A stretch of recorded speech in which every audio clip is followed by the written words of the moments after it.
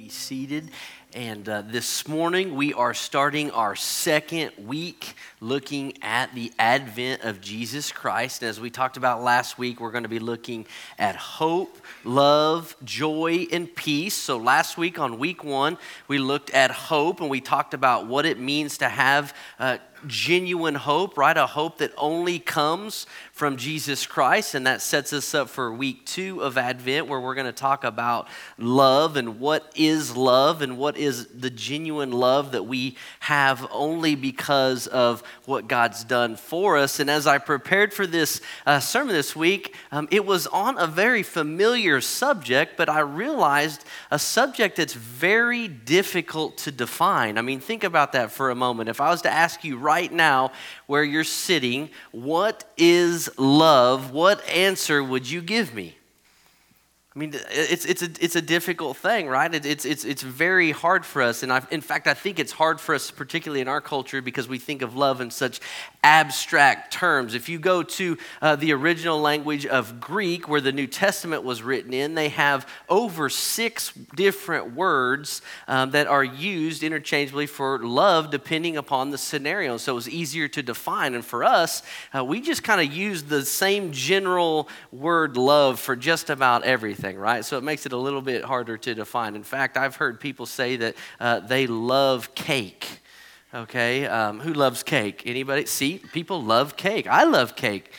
We had dinner last night. We had a date night last night at Jack Stack. Praise the Lord for barbecue, right? Praise the Lord for opportunities to have date nights. And when you combine the two, that's love, all right? And so we were able to go there, and we already ate too much. And the guy's like, would you like carrot cake? And I'm like, no, that doesn't sound good. So I'm off the hook. I said, you don't have any other desserts, right? And he said, no, we do. We have a brownie covered in vanilla ice cream as well. And I'm like, okay, well, then we're going to have that. All right. And so lots of us love things. I mean, we'll use that word for things that we enjoy eating. We'll use that word for things we enjoy doing. Some of you love hunting. Some of you love fishing. Some of you love shopping. And so your spiritual giftedness is well represented in December, right? And so you're just out there doing your thing, and you love it, right? Some of you have pets that you love, and some of you have children that you love, all right? And so and just say that they're all on the same level would be ridiculous, right? But we just use the same word in such a general sense that I believe that it's hard for us at times to define what it is that we mean when we say we love something. Because like we jokingly said, to say that I love cake is not the same as what I mean when I say I love my wife, right? Or I love Christ. And so we're going to talk about that this morning when we talk about love and how hard it is to define. But here's 2 things that I know for certain. As hard as it is to define, I know these 2 things for certain. Number 1, we know it when we see it. And we know it when we experience it, right? And I think that's 2 universal truths when it comes to love. In fact, those are so universal that even children, very young kids, can spot love when they see it, and they know it when they experience it. In fact, I wanted to share a couple of these with you. When young kids were asked to describe love, these are some of the answers that they gave, and some of them are incredibly awesome, and some of them are very funny as well. So I wanted to share them with you. So the first one, Karen, age 7, says, when you love somebody, your eyelashes go up and down, and little stars come out of you. All right, so some middle school boy that's happening to right now, probably happened to this morning, right? And the next one I hear, love is when a girl puts on perfume and a boy puts on cologne and they go out and smell each other. All right, that's awesome. I mean, if that doesn't summarize the dating world, I don't know what does. Chrissy, age 6, says, love is when you go out to eat and you give somebody most of your French fries without making them give you any of theirs. All right, that's self-sacrificial right there. The next one says, when my grandmother got arthritis, she couldn't bend over to paint her toenails anymore. So my grandfather does it for her all the time. even when his hands have arthritis too. That's love. That's absolutely true. Kids know it when they see it. They know it when they experience it. Another kid says here, love is when mommy gives daddy the best piece of chicken. Amen. Amen to that. Love is like a little old woman and a little old man who are still friends even after they've known each other so long and so well. I thought that was interesting too. Next one here says, love is when my mommy makes coffee for my daddy and she takes a sip before giving it to him to make sure the taste is okay. All right. I don't know if that was taste or she just wanted to drink first, but that's what love is. Nikki here says, Nikki, age 6, says, if you want to learn to love better, you should start with a friend that you hate. Man.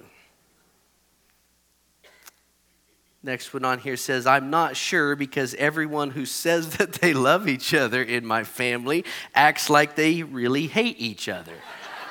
So love is complex, right? It's difficult to define. And this is last but certainly not least. I thought that this young lady pretty much hit the nail on the head. She said there are two kinds of love, our love and God's love, and God makes both kinds of them. And I thought, man, that pretty much summarizes what we're going to be talking about this morning. When we talk about the idea of love, we're going to define it.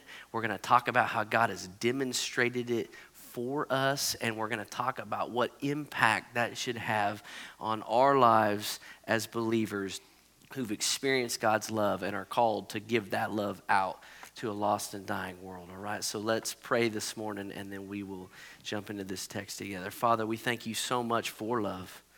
And God, we thank you for the fact that you've loved us so much, God, that you've sent your one and only Son so that we could have eternal life.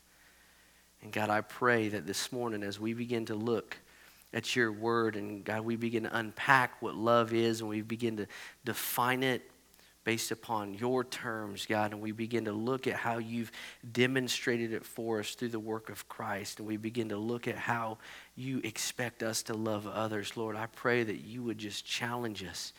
God, I pray that you would challenge each one of us where we're at this morning.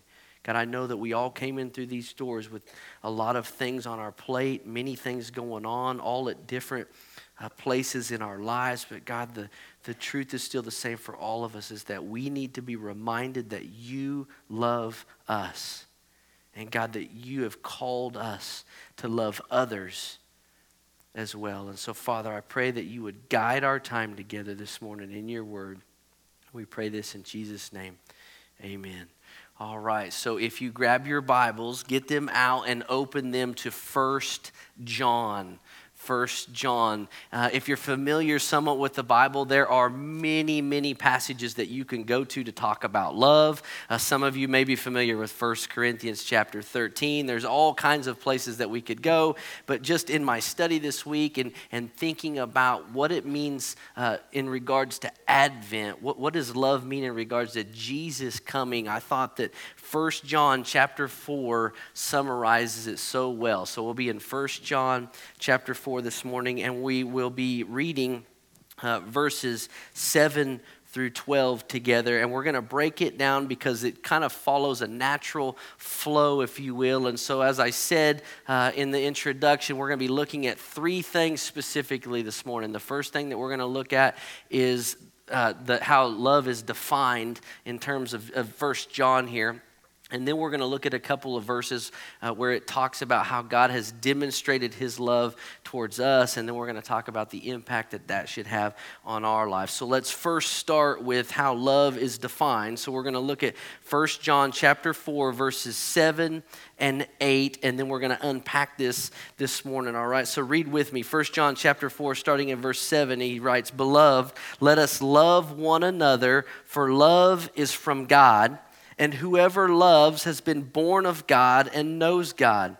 Anyone who does not love does not know God, because God is love." And so John defines for us what biblical love is in this text from the perspective of God. And he gives us several reminders here this morning that I want us to pull out of these two verses. The first one is this, that love originates from God.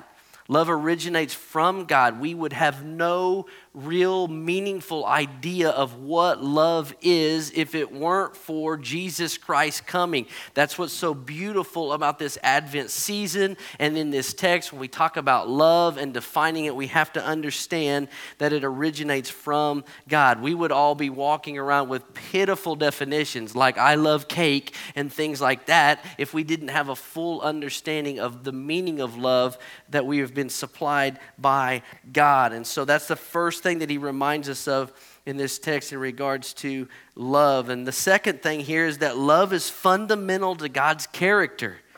Love's fundamental to God's character. And if we're completely honest, we would recognize that this is the single attribute that everyone is okay with, right? When you think about the attributes of God, there are many. The list is very long, and this is one in particular that everyone can get behind, right? Like you've even probably heard people say it before, that God is love. In fact, if you're a Christian long enough, you'll see that people will begin to use it against him in certain aspects, and they'll even begin to use it against you and the things that you believe, because how could a God that is love do some of the things that he does? And it's because they don't understand that God isn't limited to one single attribute, but love is a fundamental attribute to God's character. We even see that in John 3:16. It's one of the most well-known verses among all people, whether they're in church or not. Many, many people at least know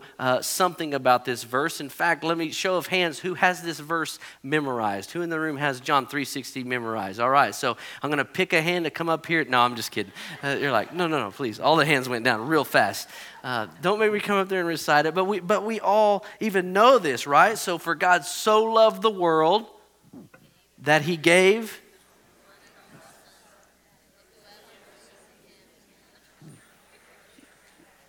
There you go. And what we just learned is there's multiple translations.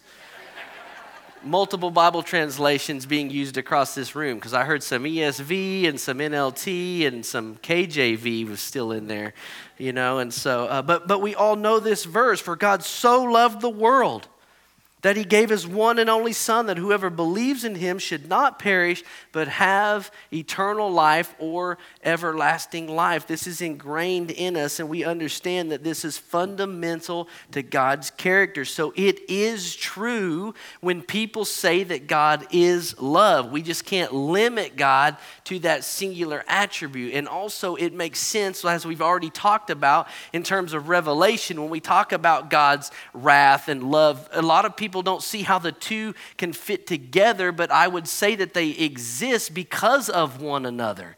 It makes perfect sense. Think about this. If you're a parent, or if you're married, or you have somebody in your life that you love, right? If you love them a great deal, there are things that could happen to them or towards them that would create a great deal of wrath in you, right? And so they exist together. And so God isn't limited to either one of these attributes on their own, but they all fit together. So it is true that love is a fundamental character of God, but it's not his only attribute.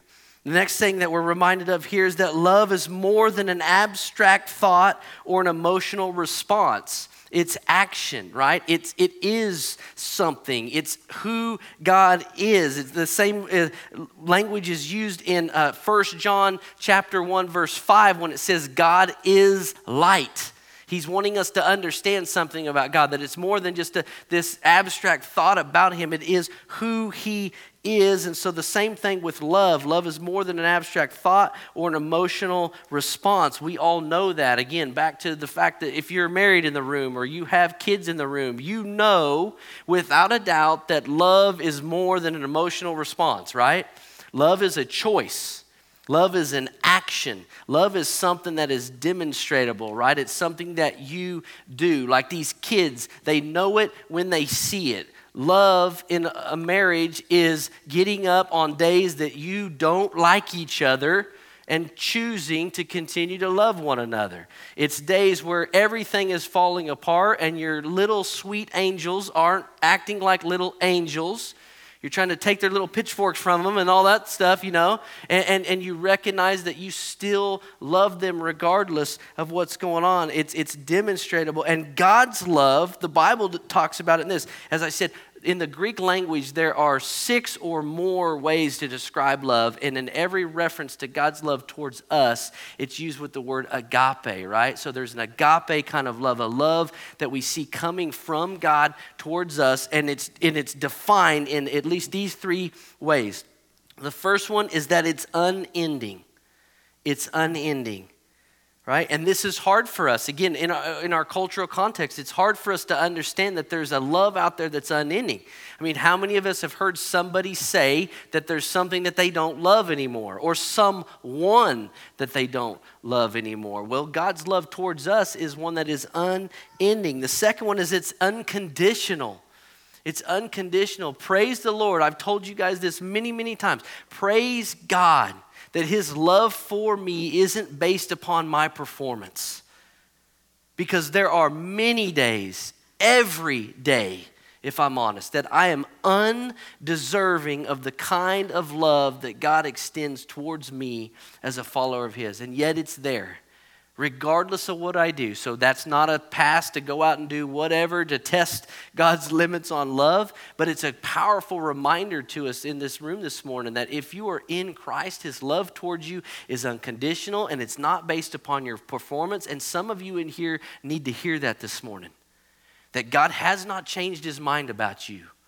That there's nothing that you've done this week or last month or that you're going to do in 2 weeks from now that's going to change God's opinion and love towards you, because his love is unconditional. It's an agape type love. And the third way to define this agape love is it's self-sacrificing. It's self-sacrificing, and we saw that even in the definition and understanding of love from small children. It was funny to read about giving somebody else your French fries without asking for any of theirs back, but in a child's mind, what they're recognizing is self-sacrifice. They're watching people willing to die to self and live for other people, and that's what is mesmerizing to us when we see love like that. It's incredible for us to see, and that's why God's love towards us is so unique and so special, because it's unending, it's unconditional, and it's self-sacrificing. So to summarize this, as we define love, what is love? Well, first, love comes from God. It's fundamental to his character. It's more than an abstract thought or emotional response. It's action. And it's unending, it's unconditional, and it's self-sacrificing. That's what we see in 1 Corinthians chapter 13, as I mentioned. If you flip over to that real fast, verses 4 through 7 summarize it. From God's perspective, this is what love is, and this is what he wants us to understand about it. Verse 4, love is patient and kind. Love does not envy or boast. It is not arrogant or rude. It does not insist on its own way. It is not irritable or resentful. It does not rejoice in wrongdoing, but rejoices with the truth. Love bears all things, believes all things, hopes all things, and endures all things. And so that's basically what John is summarizing for us here as we define what love is. It's the same idea that we see in 1 Corinthians chapter 13, the same definition that we see. If we continue on, we're going to read verses 9 and 10, and we're going to see that not only is love defined in this passage, but it's demonstrated, all right? Remember, love is a choice. It's an action, and we're going to see how God has chosen and responded in action towards us in our sinful state, right? So look at 1 John chapter 4, verses 9 and 10. Verse 9 says, "In this the love of God was made manifest among us, that God sent his only Son into the world so that we might live through him." That's what Derek just got done talking about when we referenced to that song. John chapter 1, verse 14 said, "And the Word became flesh and dwelt among us. and we've seen his glory, glory as of the only Son from the Father, full of grace and truth. And this is more than just Jesus' death on the cross and his resurrection from the grave. Although we understand those to be the pinnacle of what he's done for us, we have to rewind a little bit and talk about the fact that he was even willing to come for us. That's what he talked about. From eternal glory to a manger in the dirt. I mean, wrap your mind around that for a second. That God loved us so much that he sent his one and only Son to us. And I think the reason why we're not more in awe of that is because we have no context of what it's like where he came from. And we don't fully understand the sinful depravity and brokenness of this world. Jesus left the glory of heaven to come to earth, a broken and sinful place, so that we might be reconciled back to God. What an unbelievable thought. That he would do that for us. That is love in action. That is love demonstrated. That God would love us to the point of coming after us and rescuing us from our hopeless situation. But look at verse 10, because he unpacks it a little bit more. Not only did he come and made manifest among us, but these are the details of his coming. Verse 10, in this is love, not that we've loved God, but that he loved us. And he sent his Son to be the propitiation for our sins. I bet you that's the first time you've heard propitiation this week. But it's what we've been talking about in Revelation. Propitiation is very simple to unpack. It is a payment being made to remove the wrath of God that's upon us. So the Bible is telling us not only did Jesus leave the glory of heaven and come to this broken earth to show us how much he loves us, but he came for us to be our propitiation, to stand in the gap, right? To take upon himself the wrath of God that was designated for us. And we know that he does this by dying on the cross and being raised back to life 3 days later. It reminds me of Romans chapter 5, verses 7 through 9. It says, for one will scarcely die for a righteous person, though perhaps for a good person one would dare even to die. But God shows his love for us in that while we were yet sinners, Christ died for us. Since therefore we have now been justified by his blood, how much more shall we be saved by him from the wrath of God? That is what it means that he made propitiation for our sins. And it's good for us to understand that not only did he leave the glory of heaven and come to this broken world, but he did it for those who were openly in opposition to him. That's what Romans 5 is about. It's saying, listen, there might be some people, it's scarce, but there might be some people willing to lay down their lives for other people that they care a lot about or that they would consider righteous people, right? Like I think all of us in the room have a list of folks that we would be willing to lay down our lives for. But you know who's not on my list? My enemies. And just like that little girl said in the introduction, if you want to know what real love is, if you want to have a better understanding of love, then start with those people that you actually hate. Because that's what God did for us. In so doing, in leaving heaven, he wasn't coming after people who deserved it. He wasn't even coming after people who loved him back. The Bible tells us that we were dead in our trespasses and sins. That's what Ephesians is all about. And that we stood in a hopeless situation. And this in Romans chapter 5 says, while we were still sinners, Christ died for us. The righteous for the ungodly. Why? That's a great question. And the Bible answers that question with love. If we go back to 1 John, let's read it again. Why would he do this? It's because that he loves us. In this, the love of God was made manifest among us. God proved it when he sent his only Son into the world so that we might live through him. That is the answer to the question that all of your lost friends ask when they say, how could a loving God fill in the blank? The answer is a loving God does not desire that for you. A loving God does not want you to go to hell. In fact, he doesn't want to so badly that he sent his son so that you don't have to. And that's how he demonstrated his love for us.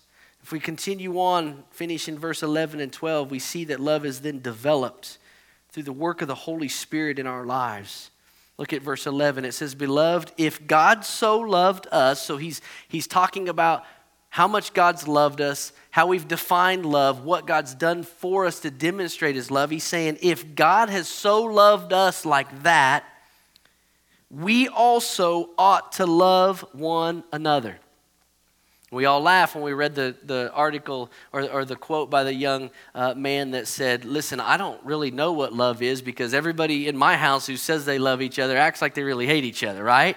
I think sometimes the same can be said of those of us that are believers and the church. This is why unity is so important. This is why God protects it and guards it so much that the lost and dying world should be able to look in on what we're doing here and see how we treat one another and how we love one another and recognize that something different's going on. All right? We shouldn't look like the rest of the world. We shouldn't fit into a Jerry Springer episode, right? Like everybody else. We should recognize that we are different and we should love one another because why? Because God has so loved us. Jesus even reminds us this when he talks about the importance of loving others in Matthew chapter 22 verses 36 through 40. He's asked a question, "Teacher, which is the great commandment of the law?" And he said to him, "You shall love the Lord your God with all your heart and with all your soul and with all your mind. This is the first and great commandment." So Jesus summarizes that God has so loved you that in response, you should love him back with everything that you've got. And then he continues, verse 39. "And a second is like it. You shall love your neighbor as yourself. On these things the two commandments depend, and on these two things hang all the law and the prophets." Then it continues on in verse 12, going back to 1 John. He says, "No one has ever seen God. If we love one another, God abides in us, and his love is perfected in us." So we see that we've had love defined. We see that it's been demonstrated for us. We have the ultimate example of what biblical love looks like in the finished work of Jesus Christ. And then he goes on to say, and because of that, now you should be loving other people around you the same way that God's loved you. So what's this look like? Well, in 1 John chapter 3, verse 18, he gives us a little peek at this. He says, "Little children, let us not love in word or talk, but in deed and in truth." I think that's what we need to be reminded of this morning, is as we live this out, we should be able to demonstrate it. Like I said, love is hard to define when it's just words and talk. But man, when it's in deed and in truth, we know it when we see it, and we know it when we experience it. And all of that is made possible because of Jesus Christ and him coming for us and showing us what real, genuine God love is all about. Let's pray this morning. Father, we thank you so much, God, for your word. God, we thank you for the fact that, Lord, you do love us. And God, we are eternally grateful for the fact that you are a God that is love. And God, we thank you most of all that you were willing to demonstrate your love for us by leaving the splendor of heaven and coming down into this broken and sinful world. And for doing for us what we could never do for ourselves. And that's provide a way, God, to experience eternal life and forgiveness of our sins and come out from underneath the wrath of God. So thank you. God, I pray this year as we prepare for Christmas, God, that we would be mindful of that this isn't just another holiday. This isn't just something else we get to do, God. This is a time for us to stop and recognize your goodness and your love towards us. And Father, I pray that when we really understand how you've loved us, God, that we are able through the work of your Holy Spirit to take that love and demonstrate it to those that are around us. God, we want to have the same kind of love for people that you've put in our life. Agape kind of love, God, that's unending, that's unconditional, and that's self-sacrificing. Lord, help us to be able to do that. Help us to be able to love one another well. And we pray this in Jesus' name. Amen. I'm going to ask you to stand right where you're at this morning. This is our time of invitation, our time of response today. If you do not have a relationship with Jesus Christ and you have not personally experienced the love that God has towards you, I would love for you to come and talk to one of us pastors this morning. We would love to be able to pray with you, explain to you what it means to have a relationship with Jesus Christ. If you've already done that, you've made a profession of faith, but you recognize that you've never taken the next step of obedience and believer's baptism, same thing. We want to invite you to come and respond this morning. Let us know that you need to be baptized. If you've completed our Discover class and our membership process and you believe and feel that God is leading you to join this church family, we ask that you come and share that with us this morning so that we can celebrate together. But this time is yours. I'd ask you to respond however God is leading you.